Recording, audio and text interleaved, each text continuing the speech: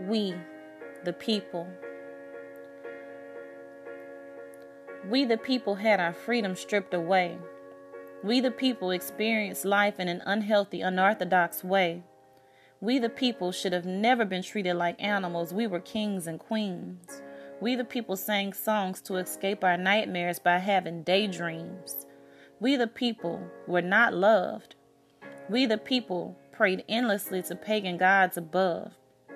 We, the people, chased and hunted down for power and economic gain. We, the people, were brutally slain. We, the people, experienced endless bloodshed. We, the people, poured out our souls and endlessly bled.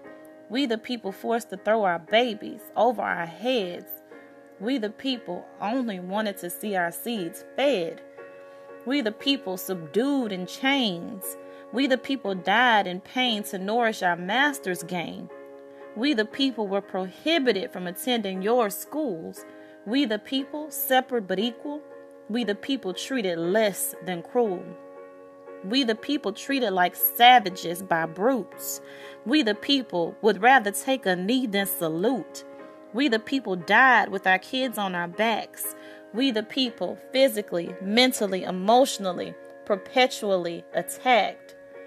We, the people, forced to serve as slaves on the plantations of self-ordained superior species, left with nothing but anguish and regrets. We, the people, captured like game, merely caught like fish in masters' nets. We, the people, died in unnecessary pain. We, the people, forced to gaze upon white skin with glory and black skin with shame. We, the people, chained up. We, the people, divided like a simple fraction by the faction of Europe. We, the people, cried for our people as they were unjustly raped. We, the people, were taught Christianity. We, the people, could do nothing, just pray. We, the people.